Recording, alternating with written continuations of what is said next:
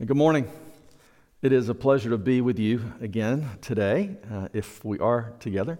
Hey, before we get started on this day, I want to tell you a little bit about where we're going this summer, okay? We'll finish up our series in Mark the Sunday before Memorial Day weekend. The Memorial Day weekend, we'll start a series in the Minor Prophets called Christ and the Minor Prophets. Now, the first three of those will not be, well, they won't be a minor prophet at all. It'll be the book of Ruth. So we'll do that the last weekend in May and the first two weekends in June. And then we'll spend 4 Sundays in Jonah. And Pastor Jim Ferguson is going to bring one of those to us. I'm looking forward to that.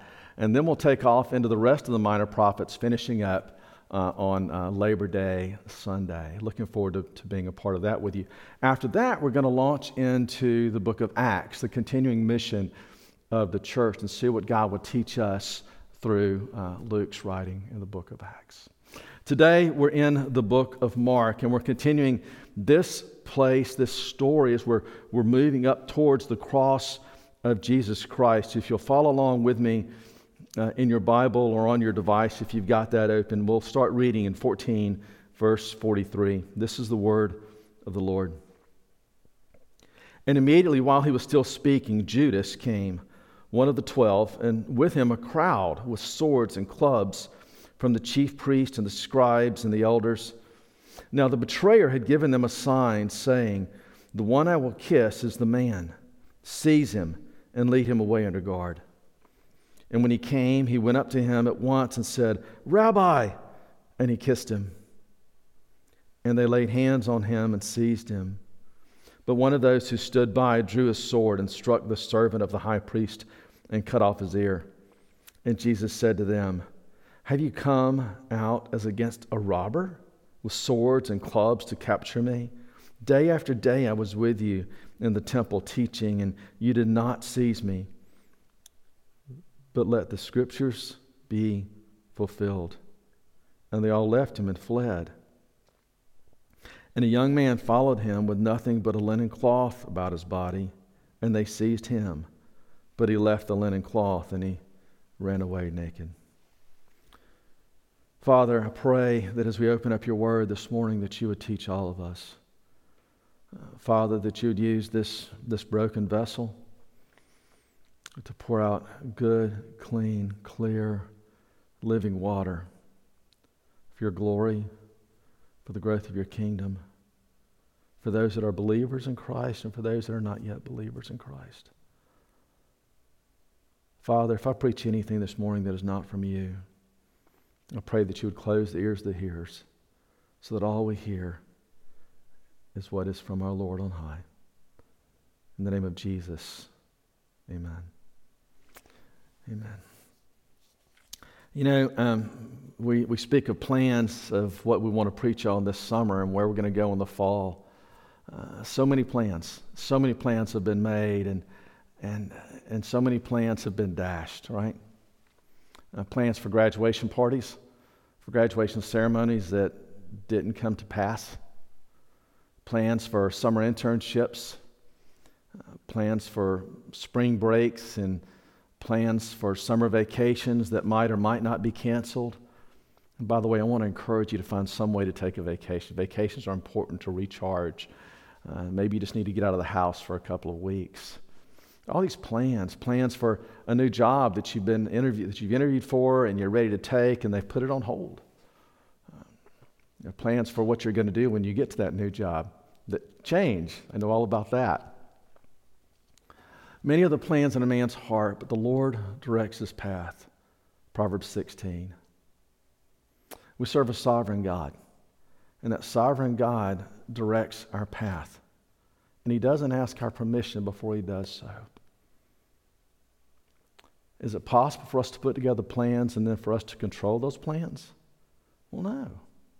In everything we do, we submit to a sovereign Lord. Even Jesus, when he's coming to this place in this passage, he speaks of scripture that must be fulfilled. Pastor Nathan took us to the Garden of Gethsemane, where Jesus is speaking of this cup. And he says even though he didn't want the cup, he's willing to take the cup. And he says, "Let not my will but your will be done." and he submits to the Father. Even Jesus submits to the sovereign plan put together by God the Father, God the Son, God the Holy Spirit from before the foundation of the world. I'm reminded of 5 men that had put together a very detailed plan. Jim Elliot, Nate Saint, 3 others had a plan to take the gospel of Jesus Christ to the Auca natives of Ecuador. They had sent and dropped things, presents, gifts to these natives in preparation of landing, hoping that they would gather some sort of favor. The day came when they landed their plane on the beach by the river. Their hopes were, in one sense, dashed. In another sense, they came to fruition in a way they never thought would happen. Because God took his plan and he overcame their plan. Micaiah had a different plan that day than Jim Elliot did. Micaiah was one of the Auca Indians that met the plane on the beach after it landed, and he and other Auca natives came at Nate Saint and Jim Elliot with their spears and their arrows, and they slaughtered them there on the beach. These Ecuador 5 knew that kind of thing was a possibility, and yet they were willing to put aside their safety and their comfort. They were willing to risk suffering that others might come to know Jesus Christ. It is a similar place that Jesus takes us in this passage, where he's put aside his safety, he's put aside his comfort, and he's taken on suffering that you and I might know the hope of heaven forever. That's what love does. Sometimes we think of love in our culture and we think of it in a physical way, maybe a sexualized way, and we think of a kiss and a hug and things of that nature, and that's what we think of when we think of love. But when we think of love in relation to God, it's much, much deeper. It's a different kind of love. It's a deeper, stronger, more firm, more foundational, eternal love. It's a love that acts in a sacrificial way, that's willing to put aside safety and suffer for the sake of salvation. That's the kind of love we need, and that's the kind of love that we see borne out in this passage. It does begin with a kiss. Somewhat ironic, isn't it? The passage tells us that Judas had planned ahead of time that when he got to the garden, he was going to greet the rabbi, Jesus, with a kiss. And he did.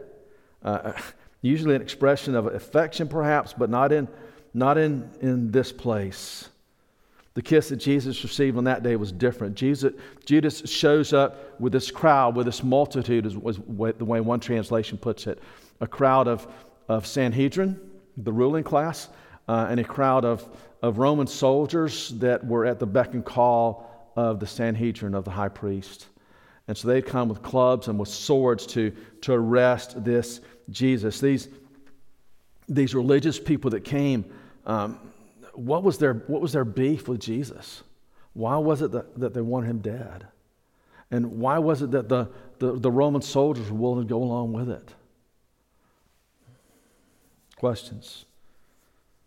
Judas comes up and he does just what he said he was going to do. He goes to Jesus and he plants a kiss on his cheek and he cries out, "My rabbi." Now the passage just says rabbi, but if we were to read it in the original language, we would see that it's a term of possession. It's a term of my rabbi. You're my rabbi. You're the one that I honor. You're the one that I learn from. You're the one that I respect. That's what the term means. And so he gives him the same kiss that a disciple would have given to his rabbi, a kiss of honor and affection and submission to authority, and he calls him my rabbi, my Lord.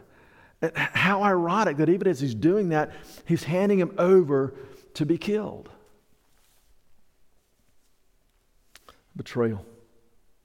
The kiss is subtle, but the kiss is deadly. How ironic that the arrest of Jesus begins with a kiss of honor. What a contrast.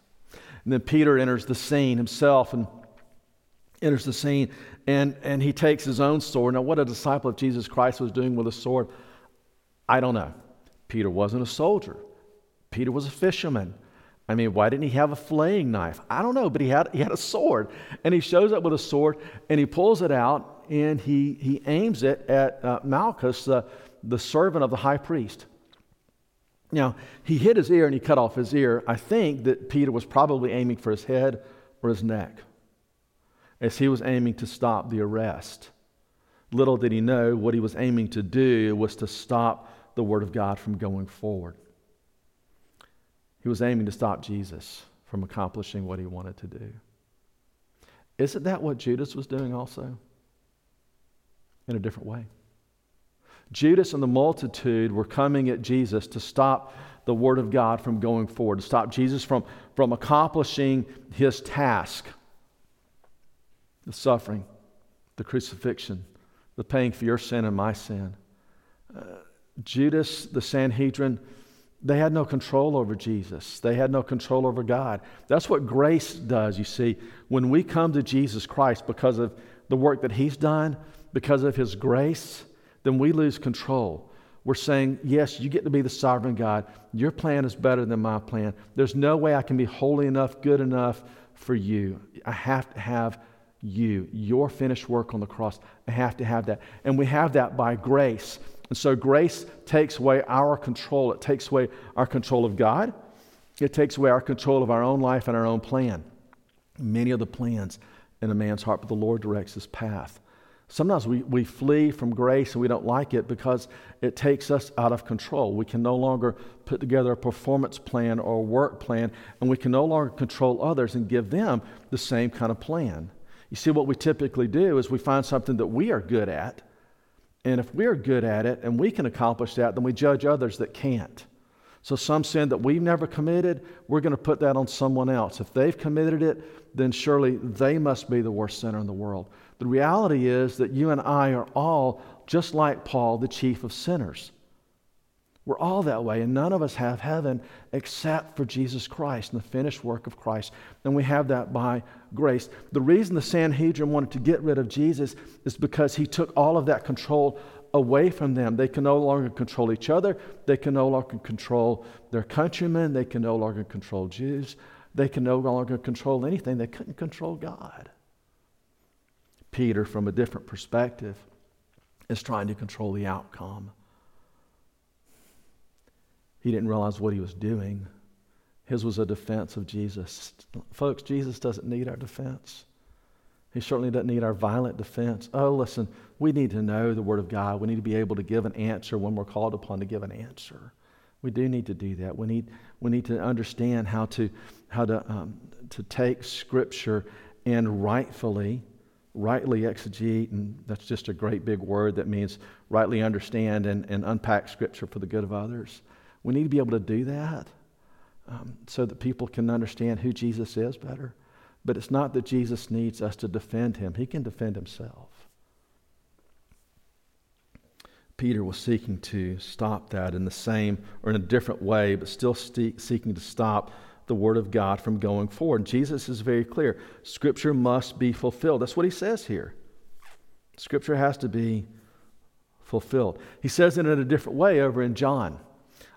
John 18, John speaks a little bit more about Peter's sword play. There we read that Jesus takes the servant's ear and he puts it back on his head, and reattaches it. I wonder if there are any scars. You know what else I wonder? I wonder if this young man who had lost his ear, Malchus, I wonder if he became a believer. Do you ever think about that? I mean, these details are here for a reason. Dive into the details. Why was Malchus' name even mentioned in John? It wasn't mentioned in Mark. Did Malchus become a believer in Jesus Christ? And did he have a scar around his ear, maybe as a way to remind him and to remind others what Jesus had done? I don't know. It gives new meaning to the words, he who has an ear to hear, let him hear, though, doesn't it? Malchus suddenly had 2 ears. I wonder if he heard the word of the Lord. Is it necessary that we put aside safety and take up suffering? Well, sometimes that's what our sovereign God calls us to do. You see, even the suffering, even the sword play, all of that is a part of a sovereign God's plan. What we know, you think of the word sovereign, okay? In our culture today, in our country, our world, we think of sovereign as being royalty. We think of a king or a queen, maybe a king or a queen of England or Norway or of the past, if you're into history these days. So you're seeing the kings and queens of old, and you're thinking that's what a sovereign is. Well, it's bigger than that. To be sovereign is to be in complete control of every single bit, of every single thing that's going on in your country or your world, or in this case, the universe. Nothing's outside of your control if you're the sovereign God. So God is very sovereign in this place. He's a God that is over all of the universe, including the outcome of these events and His Word being accomplished. So there's a kiss that's sovereign. The arrest is sovereign. It's a part of God's plan. Even in John chapter 19, there where we read of the ear that's been taken off and been put back on, Jesus tells Peter, "Put your sword up. Put your sword away, Peter. Shall I not drink from this cup?" Sometimes I don't want to drink from the cup that God gives to me, but it's always the best cup available. What would have happened? Think about it. What would have happened if Peter's swordplay would have been allowed to continue? If he had been allowed to stop the arrest of his Savior, what would have happened?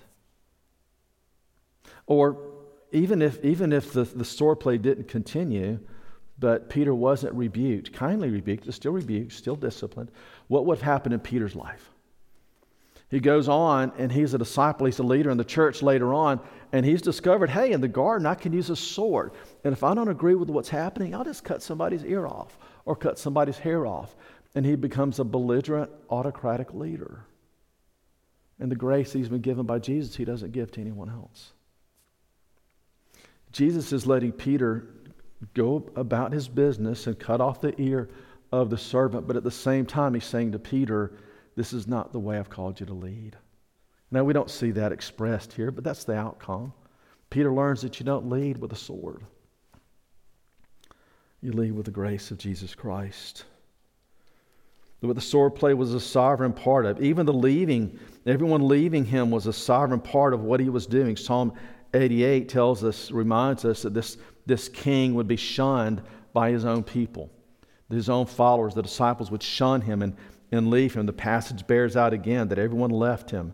And Mark, unlike the other writers, he goes into this second part in verse 51 to 52. A young man followed him with nothing but a linen cloth about his body, and they seized him, but he left the linen cloth and ran away naked. So what do we know about that guy? Just about nothing. Just about nothing. So why has Mark included it there? And, what's the purpose for that? There is a purpose. What is it? We know that he was probably a wealthier young man if he had a linen cloth. Otherwise, it would have been just a rough cloth. We know that if there was nothing on underneath, pardon the details, but if there was nothing on underneath the linen cloth, he probably had left his house in a hurry and just grabbed whatever was there and came to follow Jesus, maybe to see what was going on, what the ruckus was about. But even he fled.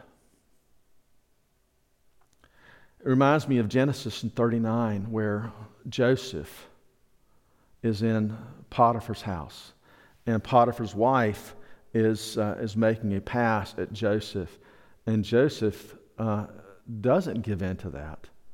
He doesn't give in to the safety of giving in to Potiphar's wife. He takes the route of suffering, knowing what might come out of that, and he runs and he leaves his clothing in the hands of Potiphar's wife as she reaches out to grab him. And he spent 2 years in prison in the dungeon. Then in the third year, he was raised up from the dungeon, and he led the nation to a place of restoration.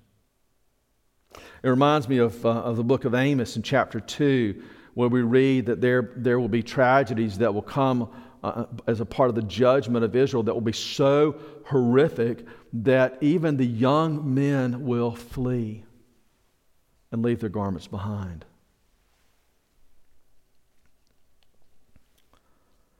The rest, the kiss, the sword, they're all part of what Jesus, the Father, the Holy Spirit had all planned before the foundation of the world, and suffering is a part of that.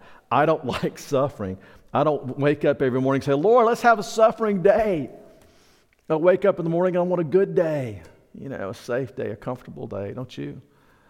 And there's nothing wrong with safety, nothing wrong with comfort. But if we run from God's will because suffering is involved in it, and we run towards safety and comfort because we prefer that over following God, then that safety and that comfort have then become sin. Our preference for them is the sin. Safety and comfort are great, they're neutral. But if we run from God because we don't like the suffering and we prefer the safety, well then that safety, that comfort, it's a part of the idolatry of our soul. And it's become sin. So why do we prefer the safety instead of the suffering? Well, that's just natural. Who wants pain? We want a life of ease and comfort, don't we? It's better to have food than to be hungry, isn't it? I think so. But if we prefer a life of ease and comfort, and that's what we're hungering for in life, then, my friends, don't follow Jesus. Because Jesus is going to call you to go places and to go to relationships where that ease and comfort will sometimes have to be put aside. If you're looking for a life free from criticism, don't follow Jesus. If you're looking for a life of fame, then don't follow Jesus. Listen, you might end up in a life of fame, but that's not what Jesus has promised you. In fact, what Jesus has promised us is that we're going to follow Him. We're going to be taking up a cross and we're going to suffer. But that's not a bad thing. You see, His calling for you and for me is much higher than a calling for fame. It's a much higher than a calling of safety and comfort and financial stability. It's much higher, much greater, much deeper than any of that. Frankly, I don't think Jesus cares very much about our safety.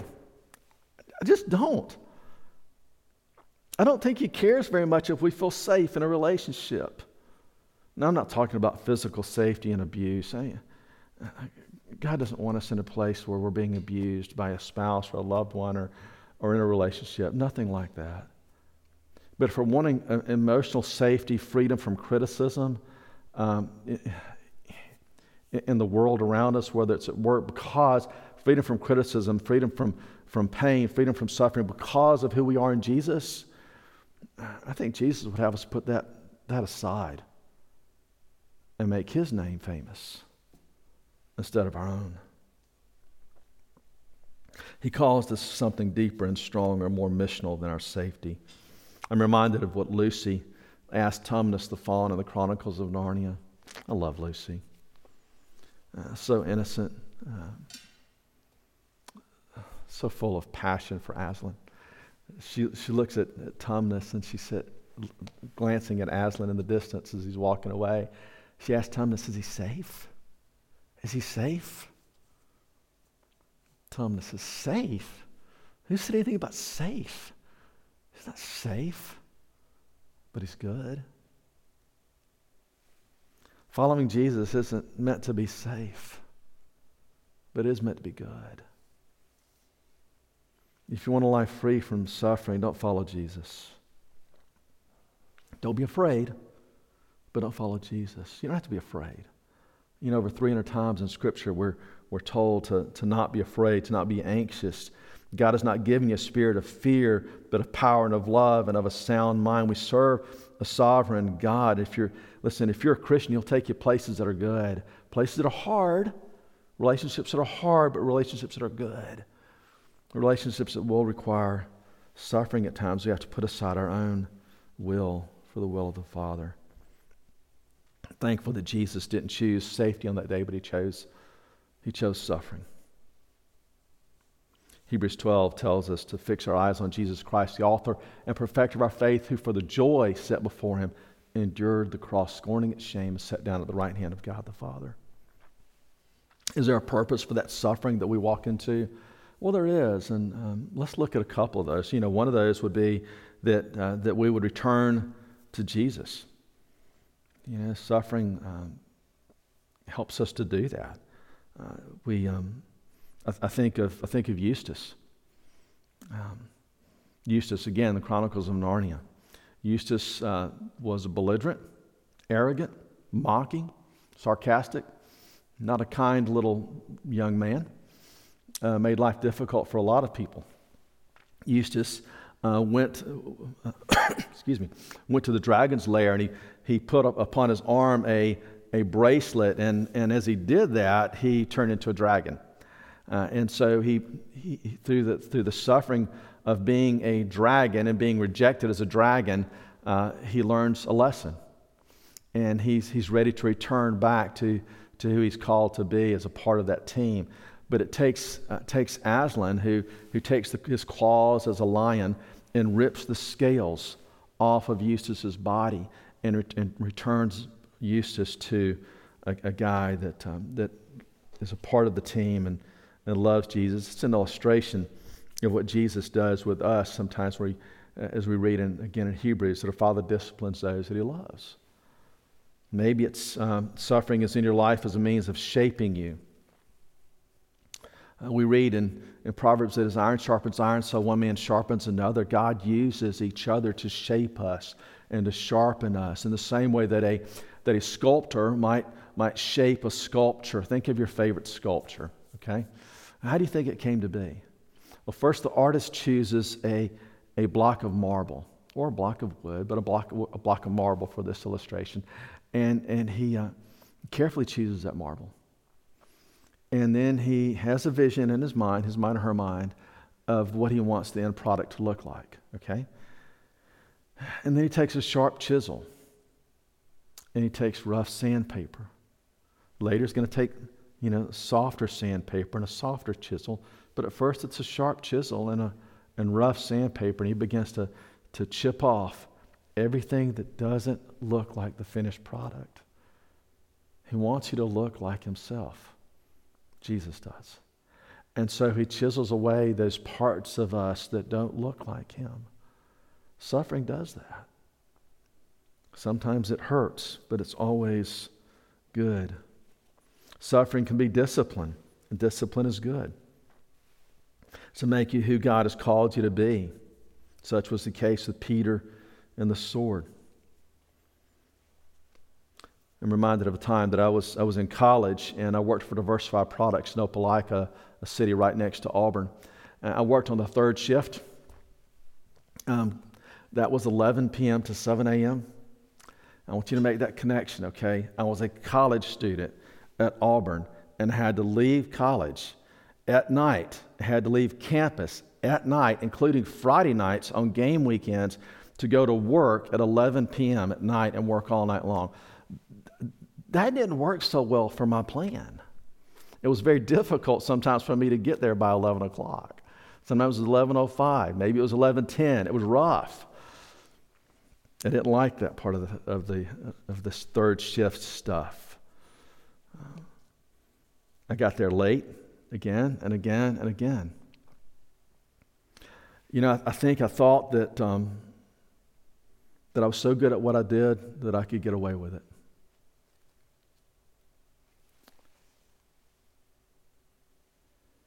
I ran a machine, just a simple machine making legs for a weight bench. They had 2 of those machines working 24 hours a day. So 48 hours worth of machine operation every single day. My role was just a third shift. I was so good at that, though, producing so many legs for those weight benches, that they shut down all the other shifts. I produced more in 8 hours than they were producing in 40 hours. There was something about my narcissistic heart, my I'm good enough to get away with this heart, that somehow believed I could get to work late, night after night, and it would be okay.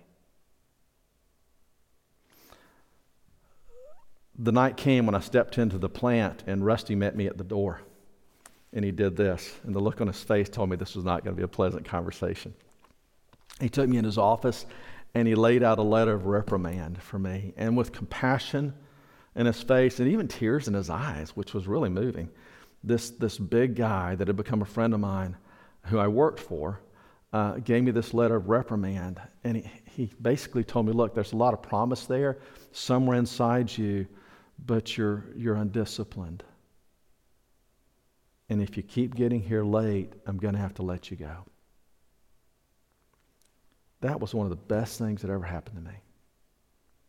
I love the discipline of the Lord. And even though Rusty didn't know it, that's what he was being used to do. He was used to offer me the discipline of the Lord. And so, I began to get there on time every night after night. The promotions soon came. I'd built a house of my own mind and my own fame, but listen, unless you build a house, unless the Lord builds a house, they that build it labor in vain. The Lord has a plan, and it's not our plan. It's great when we come up underneath His plan, but He's not going to ask us for our permission. Maybe the suffering is just for the good of someone else, though. And you might never see that person this side of heaven. You might never know why you suffered in that way. Jesus suffered for the good of someone else. He knew what He was doing before it happened, but it was for the good of someone else. Listen, Jesus had done nothing wrong. Nothing wrong. Nothing at all. None of us can say that, but Jesus had done nothing wrong. And yet He takes all of our guilt, all of our lack of innocence, He takes all of our sin, all of our wrongdoing, all of our evil intent, all of our sarcasm, all of our mean words, all of our self-righteous thoughts, all of our judgmental hearts, our judgmental words, and our judgmental actions. He takes every single bit of our gossip, all of that, and it's tattooed across His chest, it's tattooed across His soul, and He takes that to the cross. He suffers for you and for me. His suffering is for someone else. That's what love does. Suffering has a purpose. It's what the Ecuador 5 did. Jim Elliott and Nate Saint and their buddies. They suffered for someone else, that someone else might know the gospel of Jesus Christ and the hope of heaven. One of those that were on that team that speared them was a guy named Micaiah. Micaiah is not a big man physically. He's a short man, a relatively small man. But oh, is he big spiritually. Micaiah died last week. Micaiah is one of those guys, when I get to heaven, I want to sit and I want to hear stories. I want to hear about the journey from the moment that he speared those 5 American missionaries to the point where he turned his life over to Jesus Christ and he knew the forgiveness of the Lord. I want to see his eyes. I want to hear the story of how he grew in Christ as he discovered the grace of Jesus Christ that was given to him by the suffering of Jesus Christ. Suffering has a purpose. You know what's crazy and ironic is that as Micaiah began to tell his story to others, not just in Ecuador, but as he told his story later on in America over the last couple of decades through the ministry of Steve Saint and Stephen Curtis Chapman and others, Micaiah toured with these guys and he told his story of his salvation, that Micaiah suffered for that there were people that judged him for telling that story as if he was profiting from it somehow. Micaiah, what a beautiful brother. Jesus welcomed the suffering, not blindly, but he welcomed it because of love. God doesn't usually erase our suffering, my friends. He usually leaves it in place. He might ease the suffering. He will help us walk through it, and He will use it to bring about beauty. Suffering or safety? Suffering or safety? Are we going to trust the sovereign God? Which are we going to choose, the suffering or the safety? What will we choose as individuals? What will we choose at EP Church in Annapolis? Listen, our vision is seeking the renewal of Annapolis as we ourselves are renewed by the gospel of Jesus Christ. So here's what happens. As we choose the suffering, as we choose to walk with Jesus Christ, even if it brings suffering, even if it brings discomfort in our lives, then we see a city renewed. A friend of mine in Birmingham had a $4 million home, and he became convicted that instead of seeking that financial comfort, perhaps he should seek the renewal of Birmingham. And so he sold his $4 million home, and he bought a $400,000 home, which I know $400,000 might be a lot, but that's 1/10 of what he had, okay? So he sold the $4 million home, and he used the proceeds from that to seek the renewal of the city of Birmingham. How beautiful is that? As we step into the will of God and we say, Lord, we're going to follow you, even if it means suffering, then we ourselves are being renewed by the gospel as we walk under Jesus Christ and we walk closely, intimately with him, and we see him renew Annapolis at the same time. We see the gospel of Jesus Christ worked out. God is glorified. People follow Jesus. Lives are transformed. What will you choose? What about you? What about you, not just if you're a believer in Christ, but what about you if you're an unbeliever in Christ? If you have not yet said, Lord, I want you to be my Lord. I want to follow you. What about you? What will you do with this Jesus? Let's pray. Father, what will we do with your Son Jesus? Lord, I pray that you'll move in our hearts and our minds so that we follow you more clearly, more intimately. Father, help us to set aside our own idols of judgment, our own idols of comfort, our own idols of fame. Help us to set those things aside and run hard after Jesus Christ. Lord, the day is going to come when we get to see you face to face. Until that day, Lord, be glorified in our hearts and our minds, in our actions and our words, in the way we live, the way we love. Lord, be glorified in the way we think and the way we thrive for your glory. Father, if there's anyone that doesn't yet know you that's listening to this, Father, change that even now. Lord, grab a hold of their heart and help them to walk in newness of life. What an adventure that will be. In Jesus' name, amen. Amen.